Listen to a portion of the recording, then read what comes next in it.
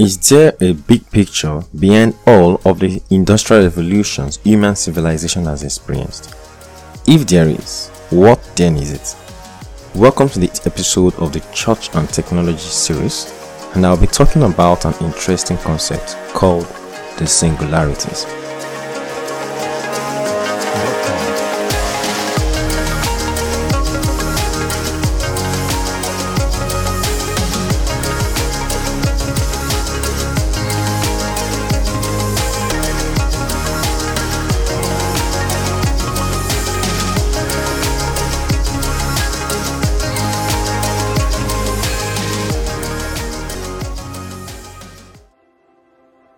The concept of singularity captures occurrences in history where a series of technologies invented within the same period disrupted the ways humans lived. These disruptions were so much that the majority of the people who lived before the invention of these technologies could not have been able to predict the changes that would happen afterwards. Examples of such singularities are the agricultural revolution in the 18th century and the industrial revolutions that followed, which have been categorized into the first, second, third, and now the fourth industrial revolution. This episode emphasizes why the church must be fully involved to influence and determine the direction of human civilization. As the scripture says, the creation awaits the manifestation of the sons of God. Starting with the first major singularity occurrence in modern human history, the agricultural revolution started in Great Britain in the mid-17th century. By the end of the 18th century, it has spread throughout Europe and America.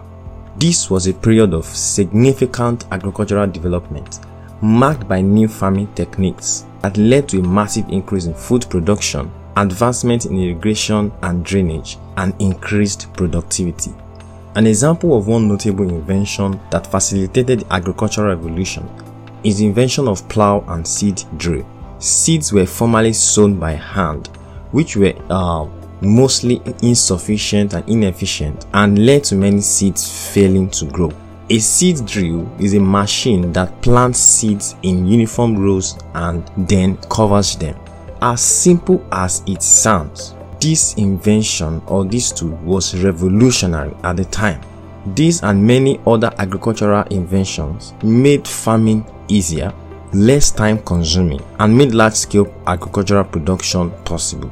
These agricultural changes created a ripple effect that spread throughout society, with one of the notable results being a rapid increase in population. It was also instrumental in the early development of cities because fewer workers were needed on the farm.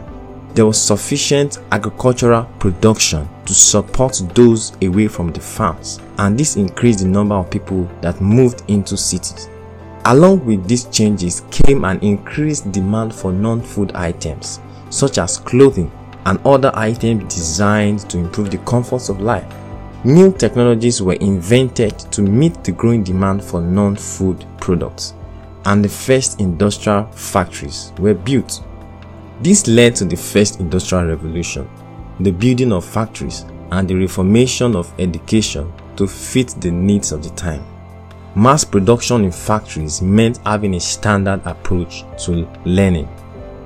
The standardized education reforms took place, emphasizing the need to have children learn away from home and in structured classrooms. The first industrial revolution, which began in the late 18th century, was a period of significant economic development, marked by the invention of power-driven machinery that replaced hand tools. These are characteristics of the first industrial revolution, and this gave way for what is called the second industrial revolution.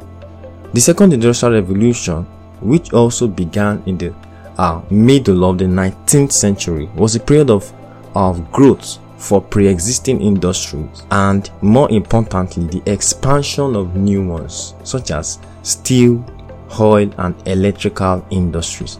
It was in this period where we noticed the emergence of inventions that brought about rapid transportation, such as the aeroplanes and the cars, and these were pivotal to the rise of what we call globalization.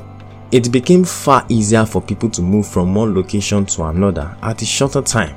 Although the second industrial revolution happened just a few years after the first industrial revolution, it was a great improvement indeed. I'm sure you'll find it a bit awkward to imagine a world without electricity, but before the second industrial revolution, the absence of electricity was the norm. Without certain inventions from the second industrial revolutions, some of the ways we communicate today will not be possible.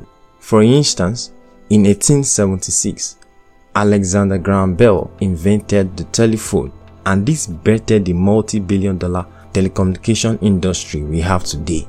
Can you imagine how disruptive the invention of the telephone would have been at the time? Another major one also was electricity, which brought about mechanization. But with these new technologies disrupting the way of life, it also brought about unemployment. Not everything was fine and dandy. The booming ship industry became obsolete in a short time. People lost money and the unemployment rate drastically grew. New jobs were created, and a lot of people had to improve their skills to become productive participants in the new economy. Does that ring a bell in what is also happening in our world today? Now, some of the social effects caused by the second industrial revolution was that urbanization increased rapidly.